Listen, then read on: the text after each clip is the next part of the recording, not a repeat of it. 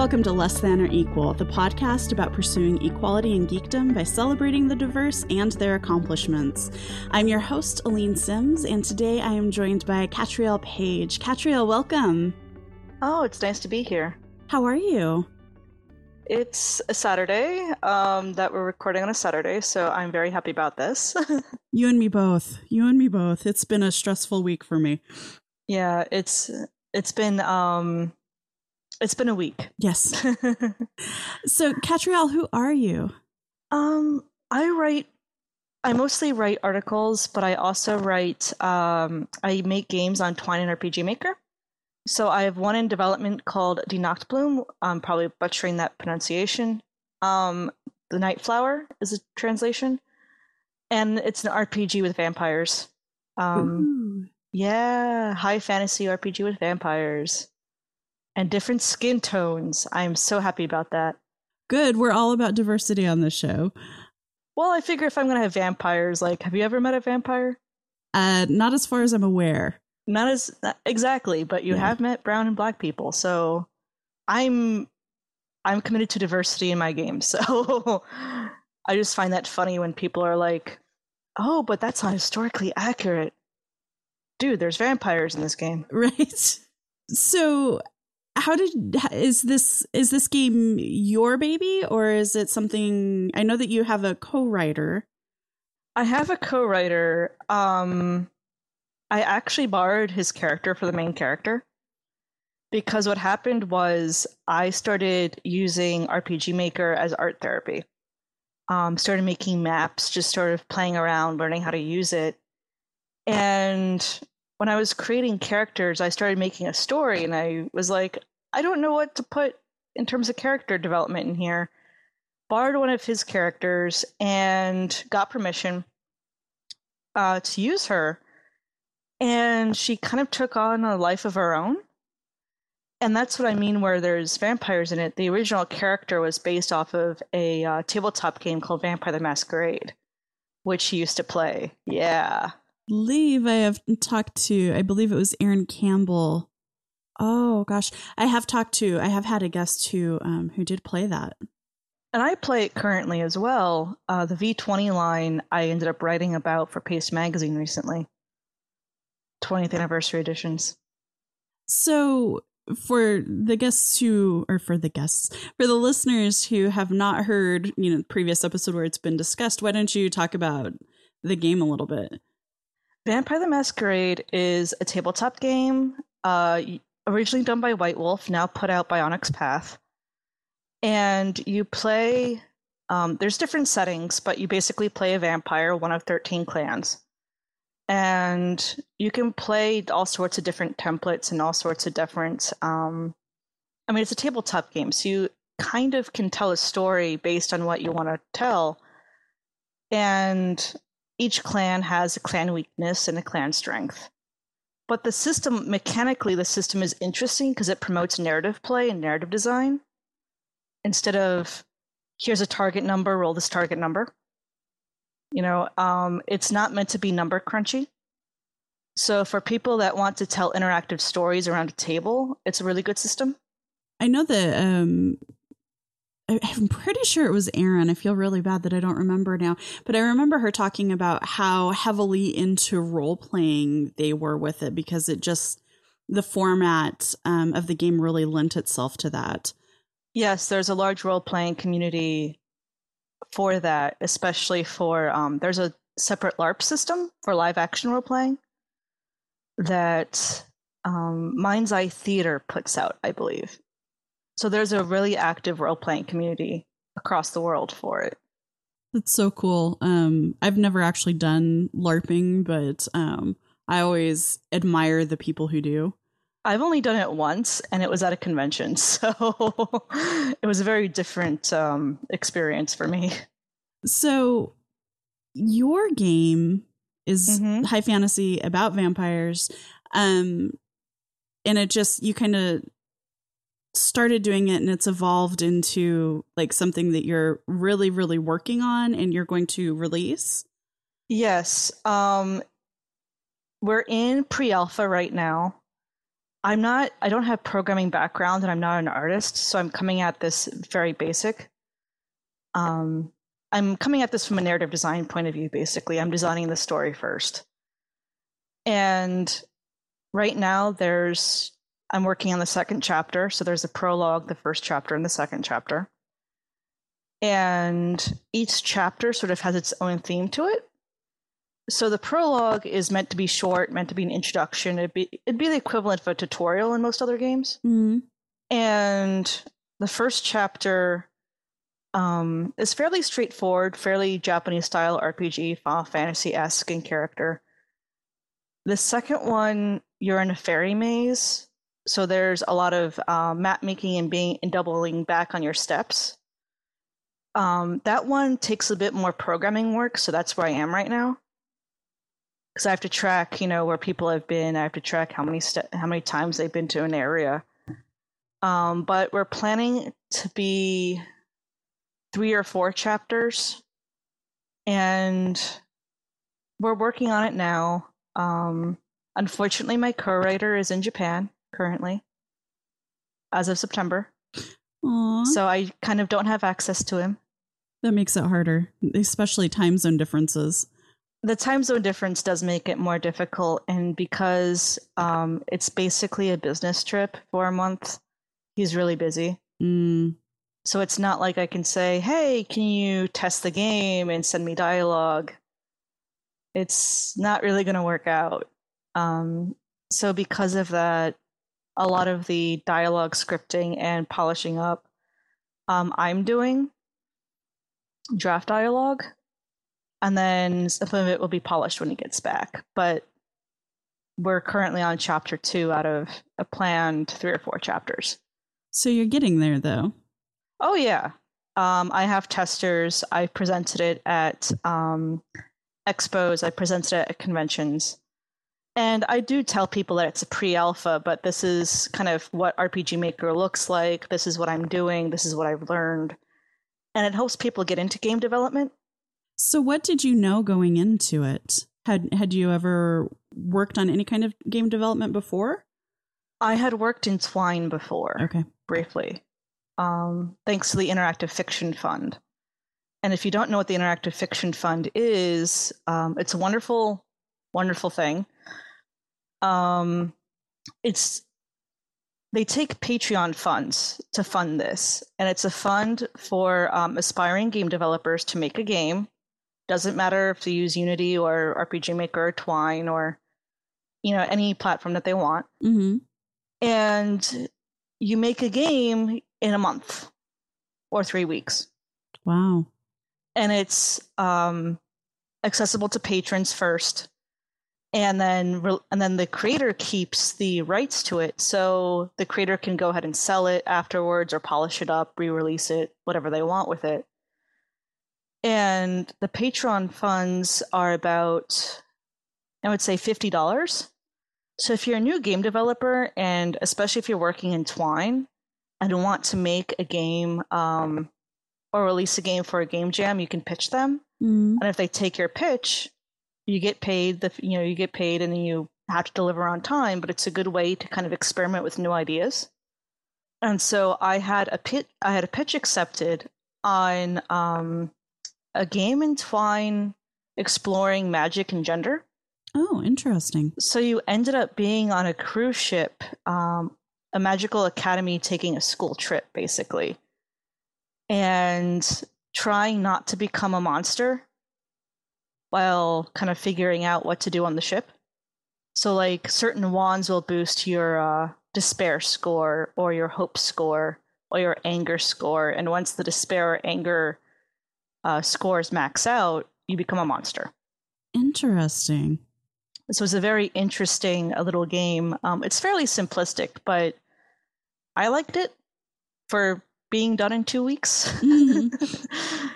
And it really put development into perspective, because it takes a lot longer to make a game, even one in a fairly simplistic engine, than you might think, because people see the finished product usually, or they see very minor bugs. They don't see, oh wait, the syntax is wrong. Oh, I missed a bracket there. Yep. Yeah. Yeah, that's the worst part of development. Like, what is going on? Well, you missed your semicolon. Okay, great. Exactly. Yeah. It's like, oh, okay, that's what I did. Yep. Oh, I missed a bracket. Oh, man. And you look at it for like 3 hours and can't figure it out. Yeah. Or the ones where like the testers find bugs, but you can't. And you're trying to replicate it. Yeah. I run into that with RPG Maker a lot. Yeah. Like, oh, we found this passage bug. What? Yeah. Or I even do, because I work for a software development company, and like last week I was encountering this bug, like recurring every time it would happen. And I finally got time to like sit down and like figure out reproducible steps and file a bug report for it. And now I can't reproduce it. Oh, that's the worst. I was encountering it and now I can't reproduce it. So yeah, I totally understand. And you find out you develop your own systems for working around this as well, especially if you're an independent developer. Because when you're independent, you don't necessarily have large systems in place. Mm-hmm. You might not have Jira. You might not have, a set system for bug reporting. So you have to make your own. Mm-hmm. I use Google Docs and Google Spreadsheets. Nice. Yeah. Because that way I can give people access to them. So I can give like my primary testers access and then see if they can reproduce it. And then we have a whole system going on. We use Google Docs and we use a red, yellow, green coloring system. Mm-hmm. So green is fixed or will fix or pass. Because some things are marked as bugs, but they're really not. Mm-hmm. Because I like people to discover, oh, I can, there's a butterfly that pops around in this one scene and I can tap the butterfly for more gold and butterfly leaves a certain amount of gold. Okay, fine. Congratulations. If people want to congratulations. If people want to keep chasing the butterfly around for more gold, more power to them. So I'll mark that as green, and then yellow is keep an eye out or try and reproduce, and red is something like, hey, RPG Maker freezes when you do this. Oh, yeah, don't do that. Don't do that. Don't do that. This is a game-breaking bug. Don't do this. Or it also works for passage bugs, because for map passages, those are usually crucial. So red is for crucial bugs, things that need to be fixed yesterday. Yeah. It's not a good system, but for independent developers, it's a system. Yeah. It's interesting that we stumbled upon this subject, because I actually hadn't considered bug tracking for indie developers. And, if you don't have the resources to, like you said, use Jira, which is what we use where I work, or I'm trying to think of what we used at my last job, and I've banished it from my memory because it was awful. But, as we were talking, I was like, well, what would I... Wunderlist maybe, but I don't know if that's cross-platform, like a to-do list system. And you want to share it with other people. Right. Like, you want to be able to share it. So it is an issue that people come across, and I want more people to talk about this. Even though I'm coming at this from the writing perspective, I want people to say, this is my solution. Maybe it'll work for you, maybe it won't, but here's a solution I came up with. I want more indie developers to kind of talk about that. Yeah, I think Google Docs in spreadsheets is a really interesting way to approach it, and I don't know that I would have thought of that. It's the solution that we hit on because it was accessible to who, I could share it, I could lock it down, I could share it openly, I can make it public, I can lock it down based on invites. It's for betas, for testing purposes, I use Dropbox as well.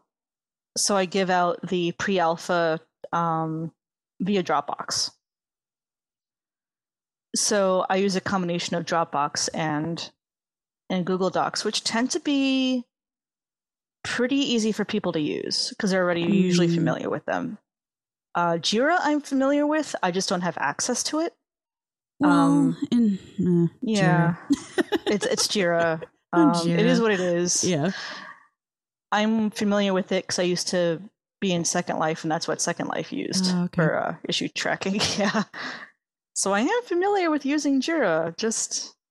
Yeah, I mean, it is what it is. It is. It's an extremely valuable thing to have, but I can never find what I need. And I don't know if it's because I don't search well, or, I'll be like, just like I do with Google, what keywords do I need to use to find, this thing? And I'll type them in and nothing will come up. And then, so I'm like, okay, we need to file a new bug, and I'll file the new bug. And then like 3 minutes later, someone closes it as a duplicate. And I'm like, I don't understand what I'm doing. My Jira skills are lacking, apparently. It's also having things intuitively usable. And that's what I like about Twine, was it was very easy to keep track of what you're doing. Especially for people that don't necessarily have a lot of technical experience. It's very easy to keep track of, okay, this goes to this passage, goes to this passage, goes to this passage. This branches off here. I describe it with humor as a ramped up flow chart. Mm-hmm. But when you click on a passage, it shows you all the links that it connects to, which is immensely useful. I was going to say, for visual thinkers like me, that's really, really valuable. Right. And I often demo it at conventions as well, if I give a sort of introduction to game design. This is what Twine is. So if it works for you, feel free to use it for prototyping or make a game out of it. It's also useful for dialogue prototyping, I found out. Oh, I can see that. How do you use it for dialogue prototyping? How I use it is if I have a draft of complicated dialogue that branches off, I need to keep track of the conditionals and like where everything goes, I will draft it in Twine first and then write out the branches.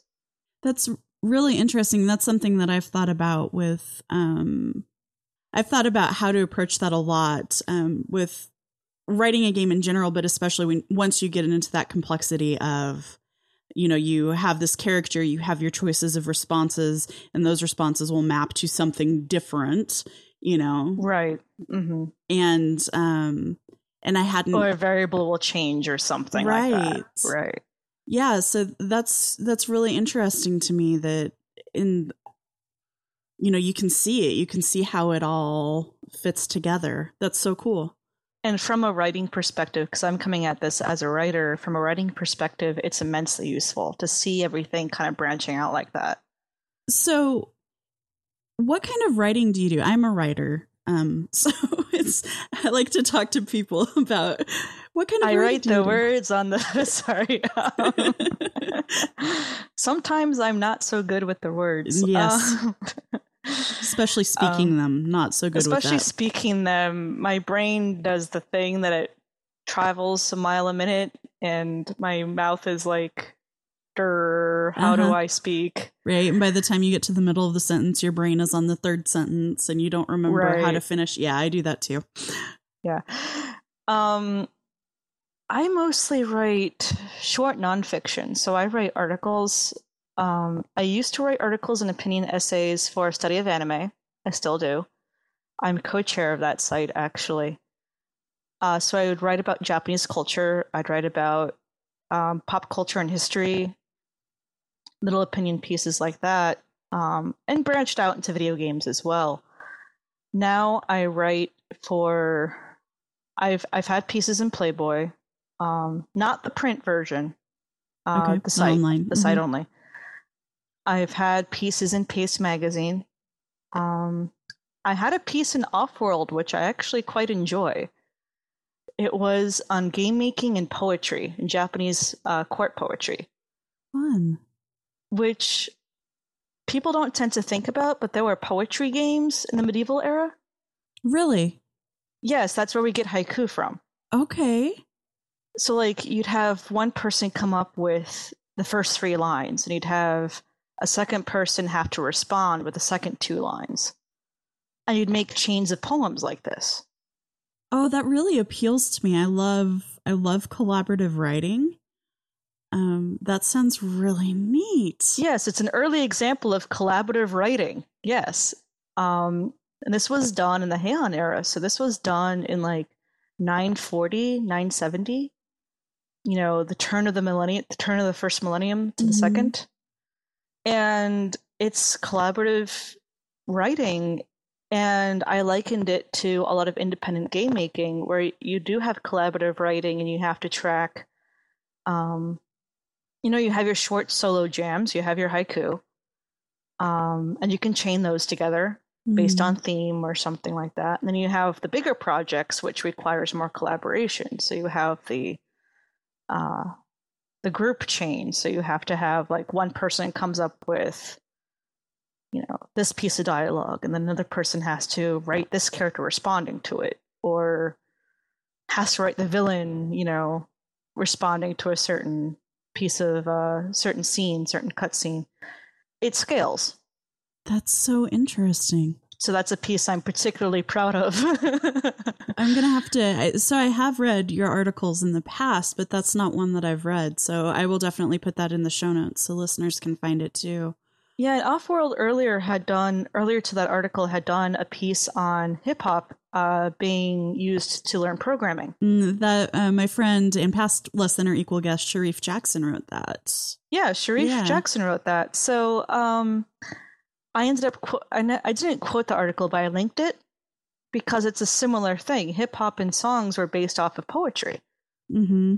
They're very similar. Mm-hmm. So kind of strengthens the argument there. Like, yeah, poetry and game making. It's a thing. It all goes together. All goes together. So one thing, we talked a little bit about this before we started recording. So one thing that I encounter is that I find different specializations of writing take different mindsets. So I'm a technical writer for my day job. I do user guides and knowledge-based articles, and I examine text in the app and try to make it as user-friendly as possible and that kind of thing. But that's a completely different kind of writing than marketing writing or writing articles for Offworld or writing for my blog or poetry or that kind of thing. So you have to have different kinds of skill sets and different kinds of mindsets to be able to do these different kinds of writing. Do you find that's true for you too? I find it's mostly true, but at the same time, for example, technical documentation, you still want to be easy to read. Mm-hmm. So there's this emphasis on user experience and user design that I think threads a lot of the writing together. Marketing does take a different skill set, I think, but there's this sense of making it easy for the reader to understand even difficult concepts that appear in a lot of my articles as well. I do presentations. I lecture on Japanese culture as well. So I also have to do that in my presentations. So they take different skill sets, but I don't want to say different mindset in a lot of cases. That's true. I mean, if people don't understand what you're writing, you're out of luck. You're out of luck. It's you're not doing your job. I was going to say something else, but this is a PG show. You're gonna have to watch out. Right.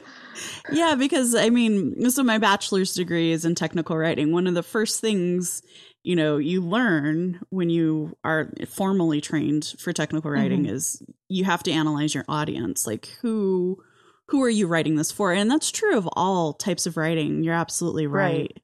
Right. My undergrad was just generic English and creative writing, which is interesting because my college had poetry workshops. And a lot of English majors were encouraged to take the poetry workshops, not because of their love of poetry necessarily, but because the emphasis on adhering to a strict form and word count often helped with the writing down the line, no matter what kind of writing it was. So if you had I know a writer earlier who was working on a review who had to keep it under 300 words. Wow. Yeah. That's not a lot of words. No, it's not. So they had to do a full review of a piece in under 300 words. And I was talking with them and I was just like, this is where, flexing those poetry muscles come in handy because you're adhering to a strict word count. And you have to make every word count in that word count. So even if you're doing technical documentation, because I've done documentation before on other projects, usually as an aside to the main project, create this database, also create the documentation for it. Yay. Which I actually liked doing, believe it or not. There's this idea that if every word counts, then you get more active with your writing. And it's usually easier to understand in the end. That's one thing I think why Twitter clicks for me is because my formal education and also my day-to-day is all about being succinct and to the point. And so I think that's a lot of why I prefer Twitter to like Facebook and other mediums where you can be far more verbose because I don't know, I get this certain sense of satisfaction when my tweet is exactly 140 characters. I don't know. I don't know what that is, but it's like, yes, I won the Twitter game. It's like, well, this is a PG show. I was going to say it's like blackjack almost. Yes, I got 21. Exactly. Yeah. So yeah, I don't even remember where I was going, but I think the clarity and succinctness of poetry can help with other disciplines of writing. Yeah, and I think that's something that I don't know, we don't see the value of so much in society. We really don't, but at the same time it helped me. And Twitter does help as well, because you have to be so focused on the character count. Yeah. So in a sense, it kind of ties back in. I prefer Twitter, partially for that reason.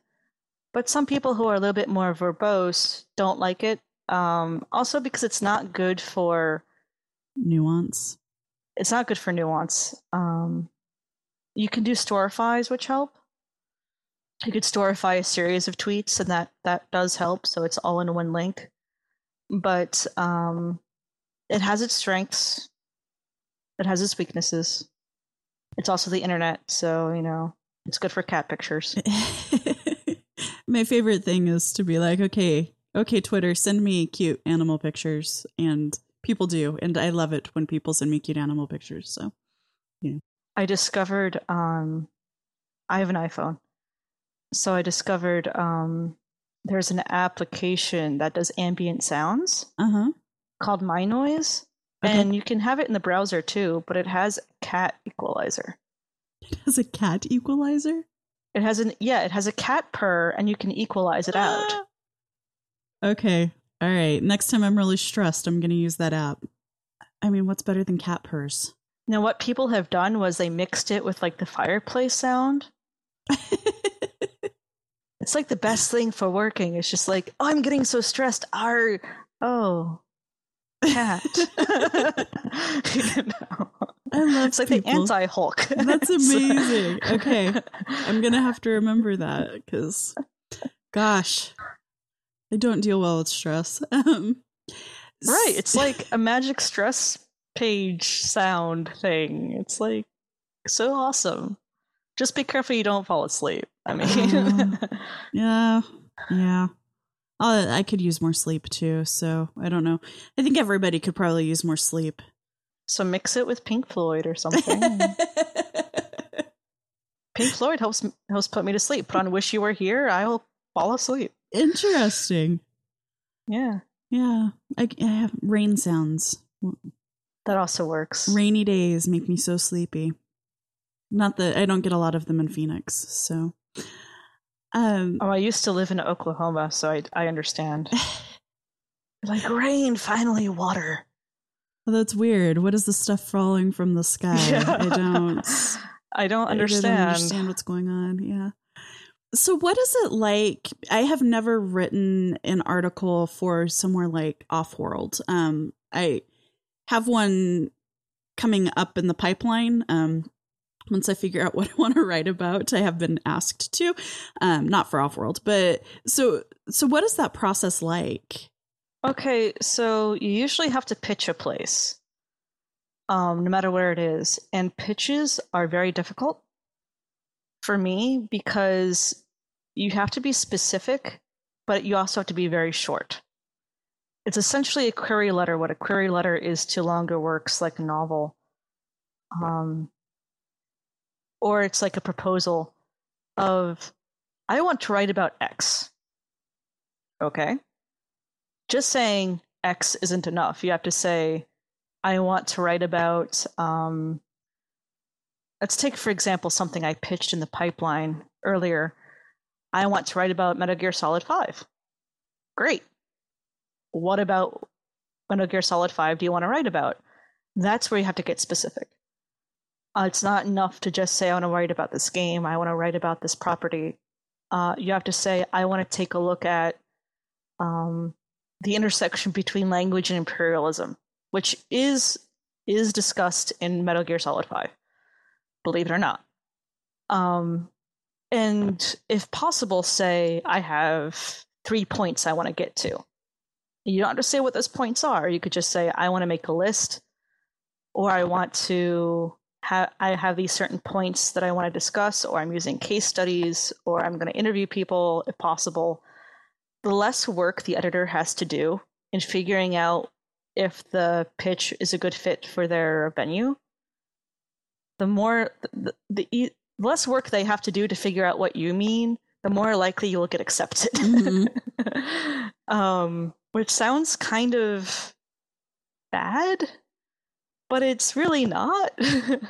Editing is hard work. Editing is hard work, and they're getting all of these pitches every day. So the more specific you can be, or the more interesting you are, the more likely they are to take a second look at you. Okay. Well, and it also shows that you actually know what you're going to write. Write about, which is very, very useful, yes. Yeah, and again, going back to editors are very busy. They don't necessarily, I'm sure some do, but they don't necessarily have the time to or want to take out to be like, oh, hey. Do you mean this? Like, they don't necessarily have the time for that. Right. Or, oh, your article's half done. I think you need to take it in this direction. Or, that's not what they want to do in the middle of the process. They want to make sure that you know where you're going. And it's okay if it changes, but you have to keep open communication with the editor. Mm-hmm. It also depends on where you're submitting to. A lot of the larger venues, being as specific as possible and delivering on time, that's all they ask.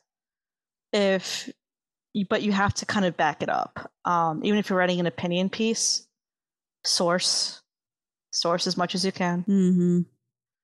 Also, in the pitch, a lot of people skip this part.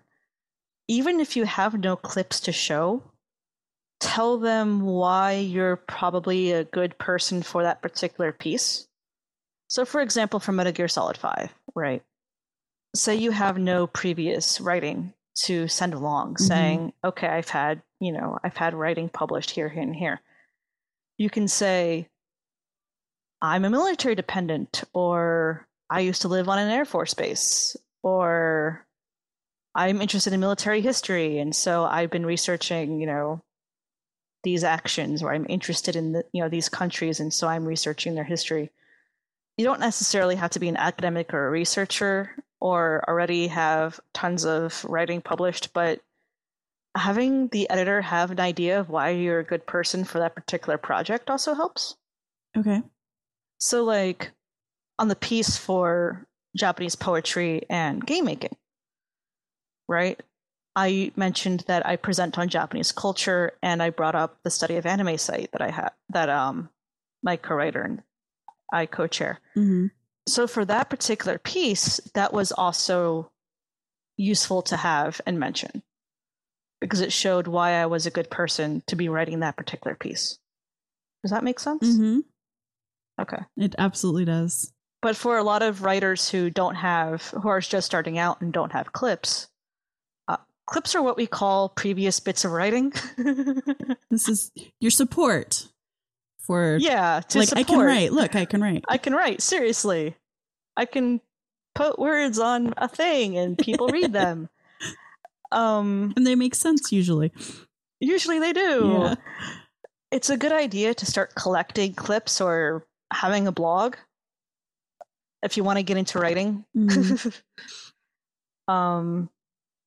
Even if like nobody reads the blog, you can at least show people, hey, I write the things, and people can actually take a look at your writing in a semi-public area, instead of you having to write on spec right all the time. And then when you do write on spec, you can have something to kind of bolster your case for, I'm a good writer, I should be hired for this project. There's also venues, if you can do this, there's also venues such as Haywire, which I am editor-in-chief, so take that with a grain of salt. There's Haywire, there's Unwinnable, there's a bunch of other sites that don't necessarily pay, but are good for writers starting out, because the editors do have time to help you and guide you through the process. So you learn a lot about writing and editing and the back and forth between the two when you're just starting out.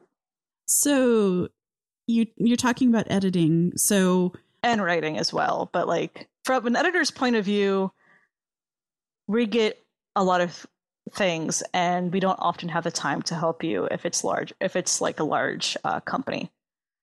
For smaller venues, they usually do have the time, or are meant to help fledgling writers, so to speak, graduate to paying venues, because a lot of beginning writers don't know how to pitch. Mm-hmm.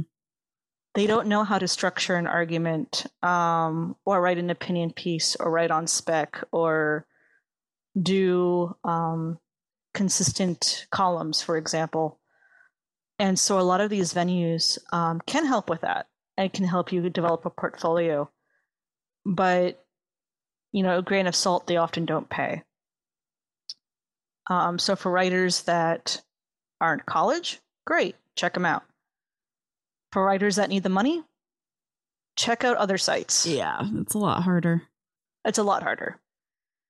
And sometimes you will find editors that will be willing to work with writers, especially if the article seems very interesting and they want to personally see it, mm-hmm. just to see how it turns out. I have an article on the pipeline that I pitched to Offworld, and the response was, I'm willing to work with you on this because it sounds interesting. It was a piece on aesthetics in Second Life and how people will spend actual money to change their virtual surroundings to kind of correlate with the passage of time. So like there's full moon festivals that go on. Okay. There's I've seen people decorate their virtual place, if you will, with fall they'll have pumpkins everywhere, or they'll have wreaths on the door. But in a virtual environment, is this out of a sense of control or aesthetics, or why do people do this? So I wanted to get case studies on why people wanted to change based on passage of time for a virtual environment that it really doesn't matter. Mm-hmm. And it sounds like a very abstract article, really. But I was lucky enough when I pitched it that that the response was, I think this is interesting and I'm willing to see what goes on with this. And I know I'm lucky in that not that doesn't happen to a lot of people. Usually it's just what? Well, it's interesting though, because I'm thinking about, I've played World of Warcraft. Right now I'm into Splatoon. I love Splatoon because I can pick it up for 5 minutes when I need a break, and then I can put it back down. Splatoon is great for that. Yeah. I mean, it's it's and it's pretty much the only game I'm playing right now because I don't really have hours to get immersed in a game. But it's like, okay, you know, different in a lot of games, like the different articles of equipment or different pieces of equipment have different abilities. And I'll be like, okay, well, I want to spec, you know, in Splatoon, I want to spec swim speed and ink recovery and bomb detection or whatever. Right. And but I will go through, and if that piece of clothing is ugly, I will not equip it. So I have an interesting story about that, especially clothing customization in MMOs. There was an entire set of armor and clothing that was able to be crafted in Guild Wars 2. Okay. And it looked so ugly and so revealing that I just completely like crafted past that level and didn't bother crafting anything at that level.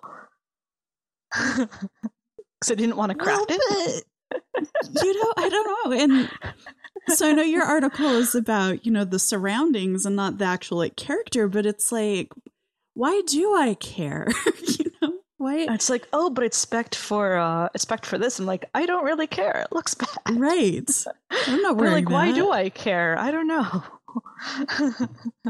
And I think it's just, you know, I don't know. We put pieces of ourselves into everything we do, and like the two games I have for my 3DS, because I don't really play a lot of full console games. I usually have handhelds. The games that I play most on my 3DS are Animal Crossing. Okay.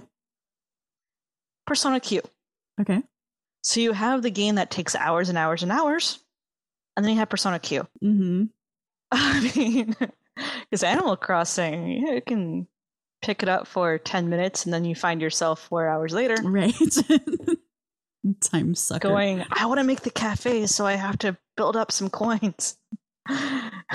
But Animal Crossing and a lot of MMOs do have the environmental surrounding changes. Mm-hmm. So, like, for the seasons, they'll usually have, like, a winter festival or something going on. Animal Crossing has, when it's springtime, there's, you know, the trees bloom. So there's cherry trees everywhere. Which is actually kind of adorable and sweet, and everything's pink, but it's kind of a neat little feature, but at the same time, it's like, why do we care? Why is this a thing? I mean, for MMOs, you can explain it as, you know, there's lots of activities and side games that happen. Little fun, little festival type armor you can get, or hats, or whatever the game has. But at the same time, why do we care if all of a sudden there's snow on the ground in a virtual world? I think it's all, well, games are all about emotional connection, right? Like, that's what I would like to think, yes. And so reflecting that, right? Yeah, it having those similarities to what's going on in the world around us can help with connecting emotionally to the game. Yeah. Now I just really want to play World of Warcraft. I'm like, it's almost October. All the Halloween stuff's gonna happen. All the Brewfest. Oh well. Well, it's been ages since I've played World of Warcraft. I used to run a Belfast Inn, so and said co-writer Charles is recovering from World of Warcraft. Yeah, I don't have the time for it anymore. I like it. I really do like it. I've never been in a guild. I don't like, I don't play it to play with other people, but I like that immersive storytelling. Like, you're in this world, you're learning background stories and lore, and ostensibly affecting outcomes. And I don't know, I really miss it, but I do not have the time. I don't have the time anymore, but I used to like Guild Wars 2, so I understand completely. Thus, this idea of finding out more about the world and having a character in that world is really appealing, even if you don't play with other people. Yeah. So anyway, so we got a little sidetracked, but sidetracked talking about MMOs. Okay. MMOs are fun. So you pitched the article. well, it gets either accepted or rejected. If it gets accepted, then what do you do? Then usually you have a deadline, or you work with the editor on the deadline.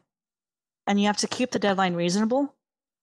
If you have travel, or if you have something in which you'll be out of contact for a while, kind of ask to extend it, plan around that. But at the same time, most deadlines I have are about 2 weeks, within 2 weeks of the pitch. Some places are longer, some places are shorter, depending on their own turnaround time. Mm-hmm. And please, once you have a deadline, please turn it in on time. Or before the deadline. Yeah. Please. Don't be late. As a writer and as an editor, please do that. Unless an emergency happens. Right. Like, obviously, if you're, if, God forbid, you're in a hospital or something, then that's one thing. Or you're traveling and your car breaks down, then you have to tell them and say, hey, my car broke down. I don't have internet, here. So it's good practice to kind of start with an outline, or start with the pitch and kind of outline what you want to write about. So that way you can do it in a quick amount of time. Mm-hmm. But it's also good to have a beta reader or somebody to look it over to make sure you're not missing something really completely obvious. Because if you're writing it, you know how I missed a comma, or I'm phrasing something that's so awkward that I don't catch it because I'm correcting it in my head. Mm-hmm. So having somebody else to read through it does help, especially if it's a longer piece. But it depends on the venue as well. Some editors will work with you on that. It's interesting because something that I've been thinking a lot lately. In fact, I'm writing a blog post about it right now. It's in the background, I can see it. Is the value of editors and beta readers, because you get too close. You can't see problems with your own work after you've looked at it for so long and you're so invested in it. And the value of accepting feedback. Because I know so many people who are like, will you read this for me? And I'm like, sure. Do you want feedback? And they're like, yes. And then I give them feedback and they're like, why are you telling me all this stuff? It was gold, And so there's just so much value in being able to step back and say, okay, they're providing feedback for a reason. Maybe I should take heed and at least consider it instead of immediately becoming defensive. Well, it also depends on if you have a good relationship with that editor or beta reader or not. Sometimes it's a personality clash. That's true, yeah. And sometimes what they think is constructive criticism and feedback sounds really harsh. And that could just be the type of feedback that they give. Mm. I had a workshop director who did it that way, and it was really kind of tough to handle. Because he was old school. He would use a red pen on everything. Oh gosh. Oh yeah. And at the same time, I don't want people, if I say give feedback, I don't want people to say, oh, it's totally fine, it was a pleasure to read, and miss something completely obvious. I hate that. I hate that so much. I've had that happen. I don't mind if you liked it, but tell me, can I make the sentence tighter, or did you not understand any part of it? Did something sound kind of off? And sometimes you have to guide people into giving feedback. Mm-hmm. Kind of have to prompt them. Mm-hmm. Because sometimes they're very hesitant to say, well, I didn't understand this paragraph very well. And it's okay to disagree with the work, but a lot of articles are meant to be discussion pieces. They're not meant to be, this is the authority and this is the authoritative voice on this this topic forever. Right. So if you disagree, that's totally fine, but be civil about it. Yeah. I think one of the most valuable things I have found are friends who are good writers and good editors, and who our personalities mesh well enough that they're they know how to provide feedback to me, and I know how to interpret their feedback. You know, if something sounds harsh, I can step back and say, okay, you know, what's up with that, instead of like having a visceral reaction to it, you know, like I can actually examine, because I trust the person. Right. And that's a big component of the editor-writer relationship, really, is being able to trust the person when they give feedback to you and knowing how to interpret that feedback. That's what I like about some of the smaller venues, is that they do work with you to develop that. So yeah, it's hard. You know, it's hard though. Yeah. Especially when you're writing for different places and you don't necessarily know them. Mm-hmm. Because one place might have one style and another place might have a completely different style, and one place you might not get feedback at all. You just get, you know, yes, no, or, you know, accept, reject. But I've been lucky to have editors that will say, well, here are my suggestions and comments. And this is why sending an article after you pitch, sending an article before deadline really helps. Because if you send it before deadline, the editor usually has the time to look it over and send comments and suggestions. Yeah. So that you're matching the tone of the site and that kind of thing. Right. Or saying, you know, maybe you want to add links at the bottom for further reading or something like that. They can add suggestions. They still have time to add suggestions. And you can choose to accept or reject it, but at the same time, they are trying to help you in a lot of cases. Yeah, I don't know many editors who are maliciously editing, you know. Who are maliciously editing, but at the same time, again, it's very easy to have a visceral defensive reaction. So it's useful to send articles before deadline so you have time to kind of step back and the editor has time to read it. Yeah, those are really good tips. Yeah. I think, speaking from both sides, it's nice that you have that, you know, you have that perspective, though. You have dual perspectives on it. And it also depends on the site, and it also depends on if you're sending pitches to the same site over and over and over again, you do tend to get an idea of what they want. Mm-hmm. And they will usually also say, okay, here's the house style guide, if they have one. Oh, nice. Here's how I write video game, for example. 2 words or 1 word. Here's how we format links. Here's how we format italics. Mm-hmm. And you start learning kind of how to work with the editor instead of just throwing words at them. So yeah, that's always nice. I mean, throwing words at editors is kind of their job to catch the words, but it's nice to be able to work with the editor too, to create something and not just, here you go. Right, work with them and not at them. Not at them, yes. So we are pretty close to an hour. Was there anything else you wanted to talk about today? Well, there's some games that I really enjoy, but for the writing, but are hard to play. Mm. And we were talking about feedback, and that's where things can get really intense. Is you want to like this game, but if the game is very intense for you, or I don't tend to like shooter games. So if I review a shooter game, I'm going to say like, well, I'm not the best person to review this because that's not a genre that I like. Right. Because of the first person view, I tend to get very disoriented. So I'm not very good at them. But at the same time, there's a difference between critiquing the piece and critiquing the person or the team behind the piece. And there's also things that you can critique while still saying, like, you can critique the writing, right? And say the writing was good or the writing needs work, while saying the mechanics were good, or the mechanics, this needs work, this aspect of the game doesn't. Mm-hmm.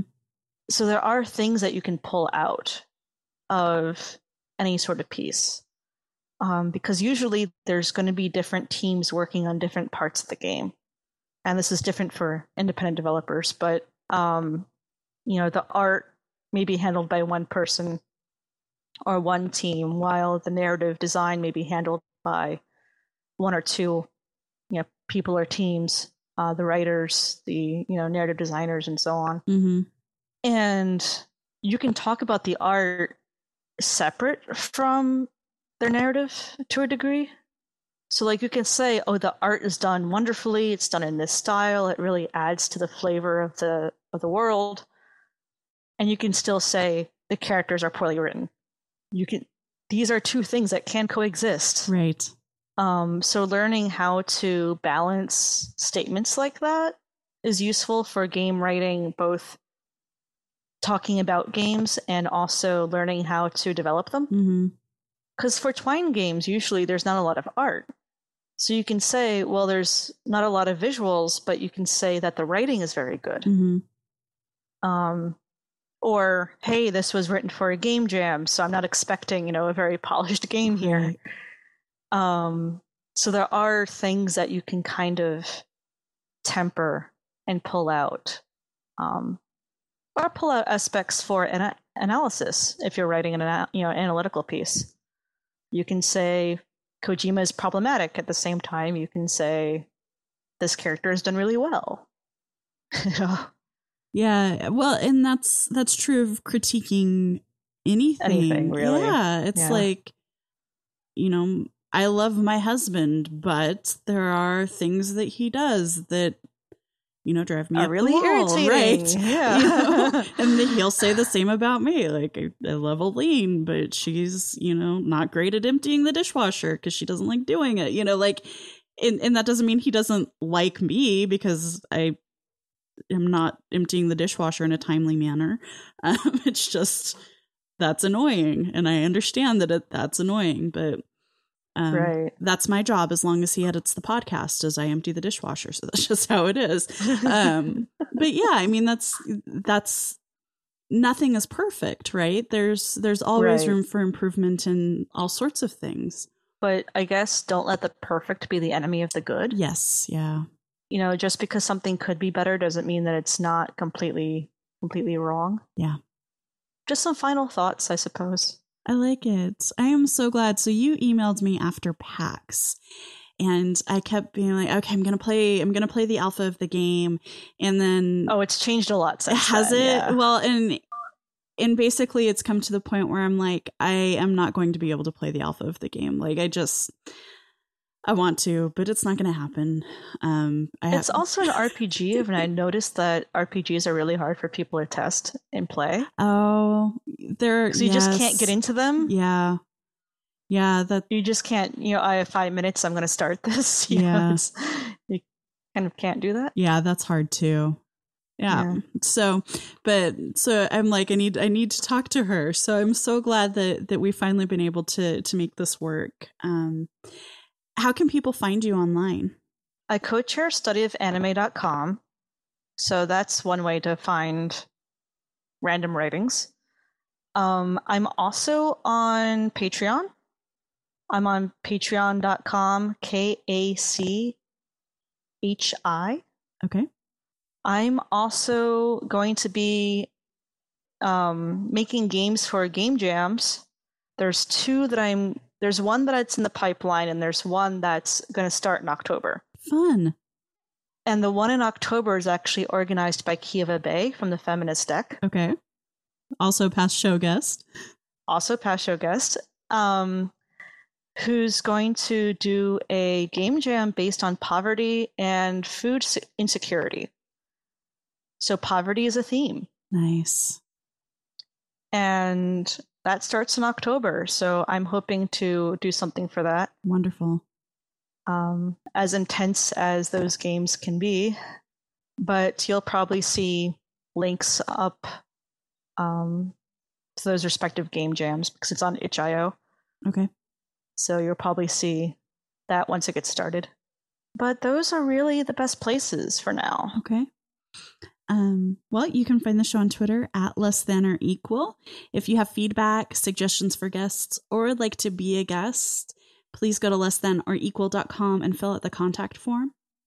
If you have a few minutes, I'd really appreciate a rating or review on iTunes. And really the best way to get more listeners to Less Than or Equal is to tell them about it. Tweet about the show, email them, message in a bottle, whatever works for you and your peeps. Thanks for listening. Until next time on an internet near you, I am Aline Sims for Less Than or Equal.